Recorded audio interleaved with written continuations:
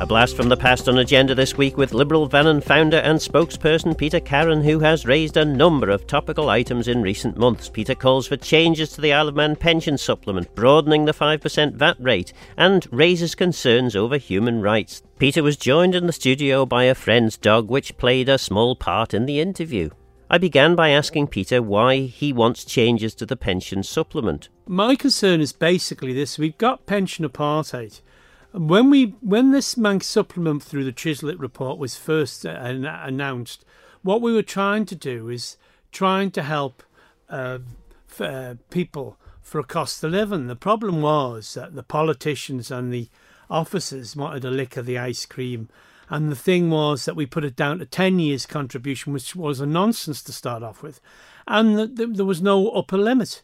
And of course, you know, when I raised the questions 15 years ago about the issue of something like 19.5% of all pensioners are on 40 grand a year income, it is a scandal that we are seeing a situation that a valuable resource like the Manx supplement that was originally going to be there as a bit of a leg up in the twilight years for pensioners is not going to be there for future generations. We've already seen the issue of the upper ever increasing age for being able to retire as a state pension. And what should happen, in my opinion, is you know, we can do a means test at the bottom end where you have to have a declaration on capital and also on income to get supplementary benefits.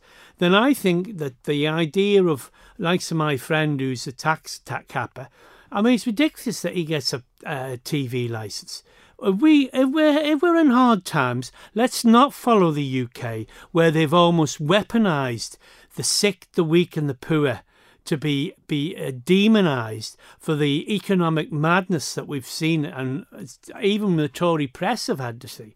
So what we should be looking at is, in my opinion, that somewhere around about 35,000, 40,000 a year income of a couple, or 30,000 or 25,000 for a single person, and a capital allowance, because a lot of pensioners don't have income but they have capital growth, and these people need to be sorted out. I remember a friend of mine being on about a couple that had a trust fund for $500 million and were basically were a liability on the state for the costs of their care, when the situation was that we hear demonisation of people in council houses, when the truth is the housing crisis is to do with bad strategic policy, and we need to change the Manx supplement.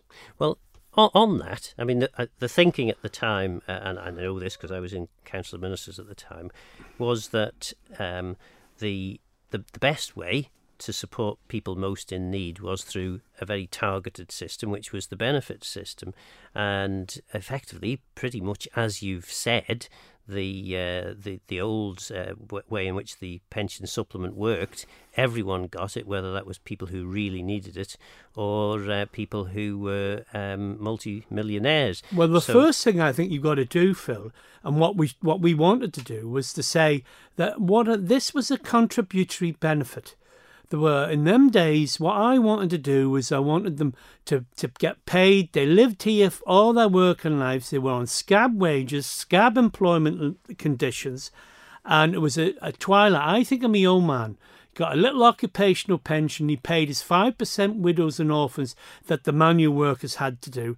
Found himself outside the benefit system. This needs to be prioritised for those that don't have an occupational pension.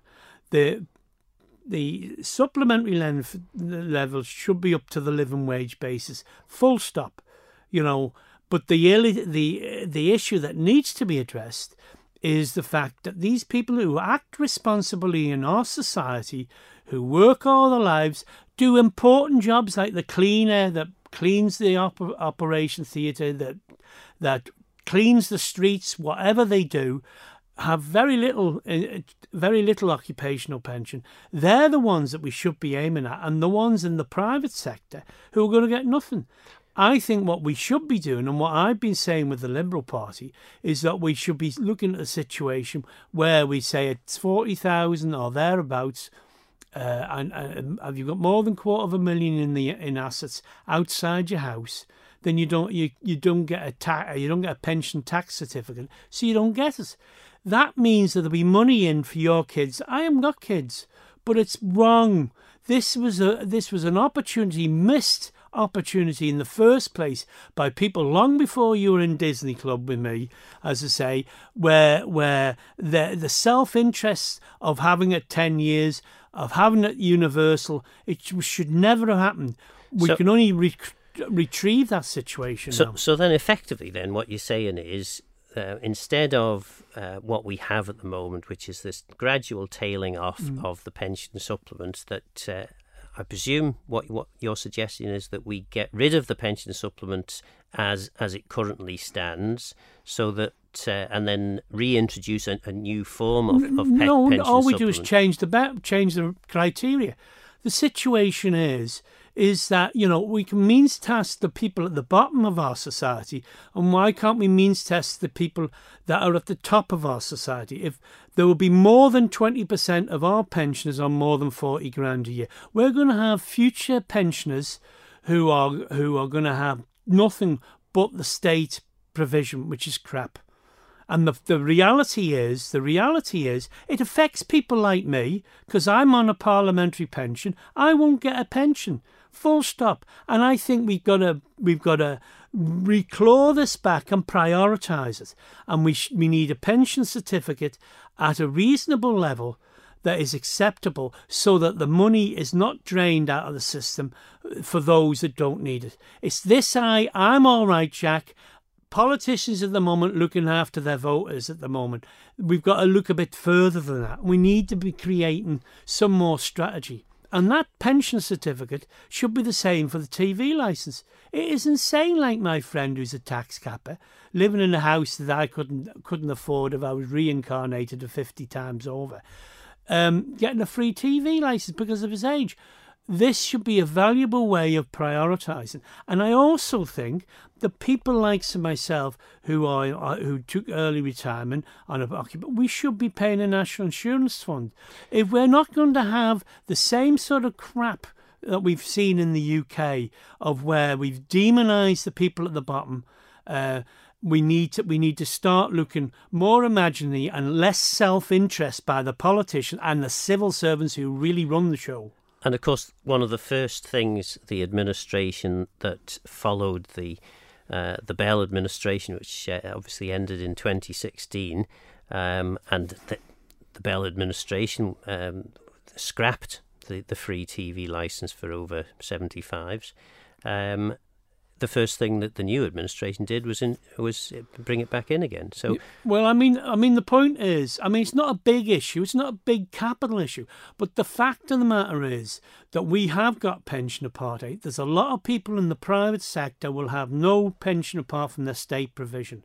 What I'm saying with this, it's not social security. It's a contributory benefit that should be allowed, so that we end up with a situation where these people have that little cost of living bonus. If we're talking about cost of living bonus, let's prioritise. We're always talking about prioritising when it comes to the bottom, and we've got a means test. Here's a way forward where you would have this Manx supplement for future generations, so we don't have pension poverty for those who haven't got an occupational pension. But it wouldn't be a prop up for those that live in luxury, when many a family bringing up kids with mortgages who would be in a state of joy if they had a £40,000 income. And presumably this is affordable because by stopping the pension to the people who have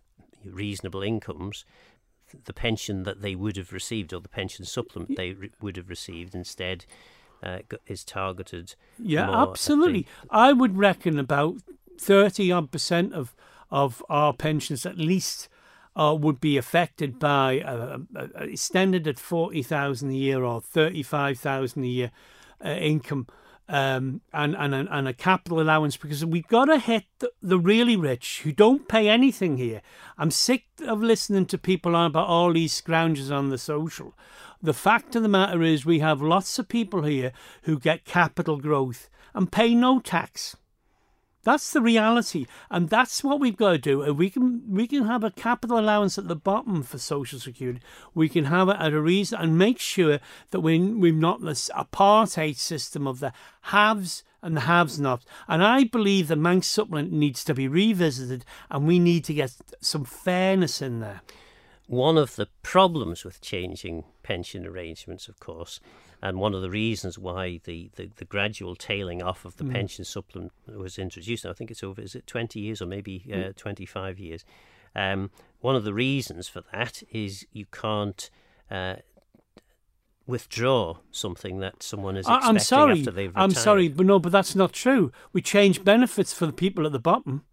And, as I say, you've just seen in the United Kingdom, the reality is that this is not a pension. This is a supplement. There's a big difference between a pension and a supplement. A supplement is something there by grace and favour, and that grace and favour needs to be channelled. And we need to be seeing a situation that people in 10 or 15 years' time who need it have got that Manx supplement, because we all recognise the cost of living on the island is too dear. And this is one of the issues that we raised at partly we raised with the coffee morning that's on every first Saturday of every month at the Christian Science Church at 10:30, which anybody's welcome to come to. And I should say, just in case anyone heard the rattling there, it's my first ever interview with a dog in the studio. So, well, I'm thinking of putting him up for Treasury Minister. You're listening to Liberal Van and spokesperson Peter Carron. A number of other things that you've been talking about in Liberal Van recently. One of the ones which we actually considered on a previous Perspective programme was the whole question in relation to human rights. At the time, we had Stuart Gale QC, who very clearly said, in his view, this was a significant problem, and we were in danger of effectively losing our human rights. But Jane Poole-Wilson, Deputy Chief Minister, came on the programme to say that there wasn't a problem, and the human rights would continue because our legislation wouldn't be affected by the UK. What's your particular concern on this? Well, because I would question that. We've always had an appalling record on human rights when I was a child. What we're seeing in the UK now, where you would see sons and daughters of prominent ministers and chief ministers and all this getting soft contracts. The Isle of Man was endemic of having crony capitalism or kleptocracy, as the intellects talk about, and the issue of postcode justice. Now, we've seen in the past where they've weaponised the institutions of government against individuals. We take the likes of the late Trevor Baines, where the chap who stole the money didn't go to jail. But the question has to be asked: was it a political prosecution? I would be under the impression that they were trying to curry favour from the US regulatory authorities. Now, that's not how you run a justice system, in my opinion. If that's the case. And I believe that we need to make sure that we have got, and we also need to address the issue of the equal of arms. It's very difficult for people to get justice on this island. And the issue of when we look in the past and we look at Britain now with the horrific things that are going on with millions of kids being in poverty, that is against the human right of a child, of a civilised society. Mind the issues over the WikiLeaks journalist Julian Assange. I mean, if it was in China, Russia, in the likes of North Korea, it would be being condemned using the institutions. And what happens in Britain happens here if we're not careful. And that's why I'm not reassured by Jane Poole-Wilson as far as that's concerned. And I think the idea that anything that has to do with a foreign aspect has to have the agreement of the United Kingdom is very worrying indeed. Well, again, what the Minister was pretty clear in saying was that our legislation allowed us to go direct to the European Court of Human Rights. Currently, there is a step which involves UK courts, but the Minister didn't seem to think that that was going to be an issue. And at the time, her thinking was that the UK government wasn't planning to make any significant changes. Subsequently, of course, we've found that the new Truss administration does seem to be talking very clearly about ditching any sort of links with the European Court of Human Rights, which of course was set up after the Second World War, as much as anything by the British government. I remember when people were having fetuses and having their tyres slit and all sorts of things when fighting for the likes of gay rights.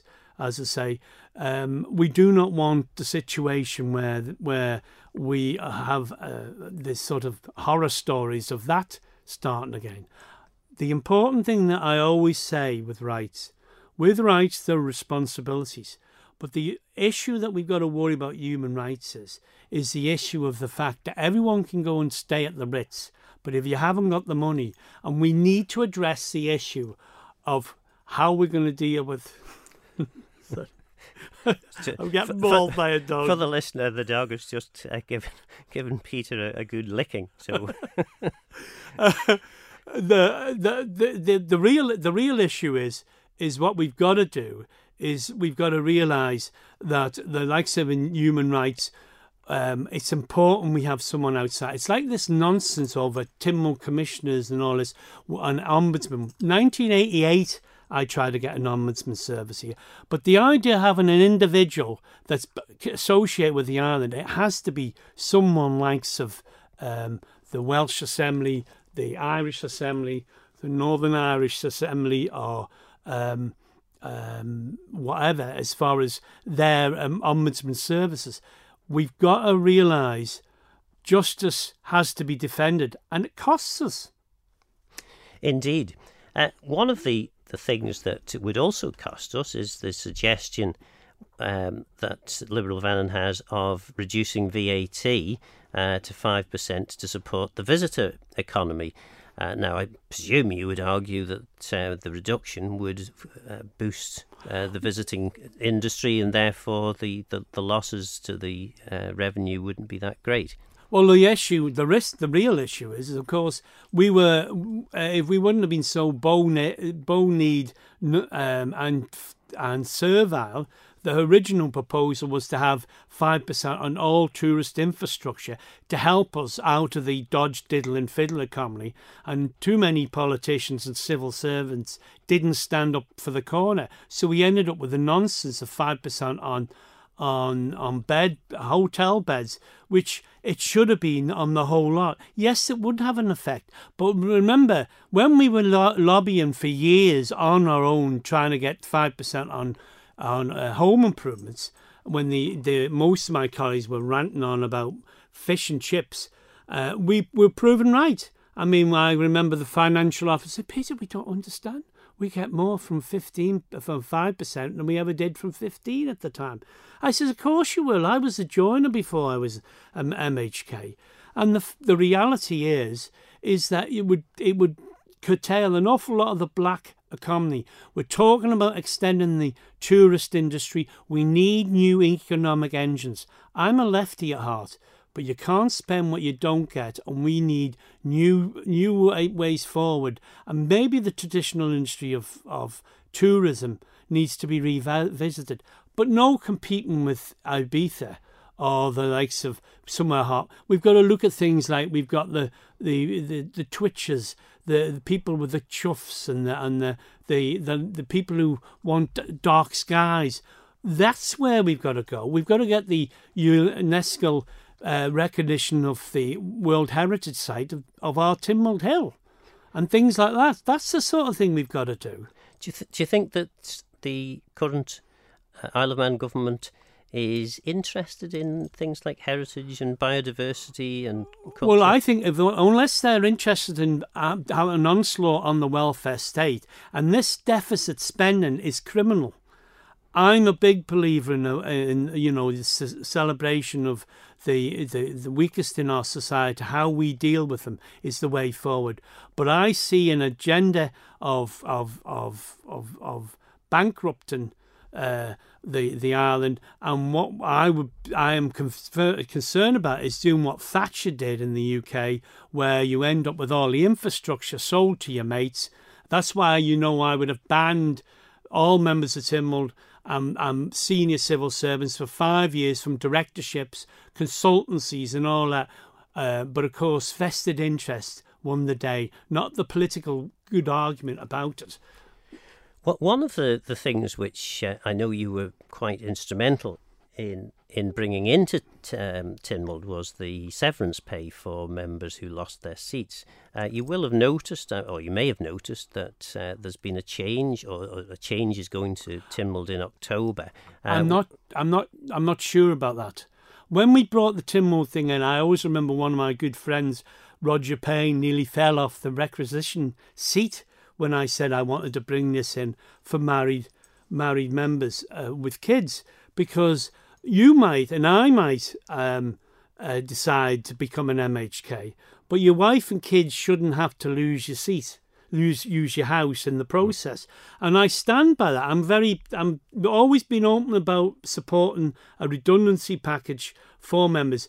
I don't understand where the problem is. If they're under retirement age, they should get the redundancy package. If they're not under retirement age, then I find it strange that they do get the redundancy package, because at the end of the day, the idea was to give you a 6-month lead-in to be able to find other employment. And now, all right, it's like mud to a blanket, most members of Tynwald, when it comes to actually upsetting the powerful and the strong in our society.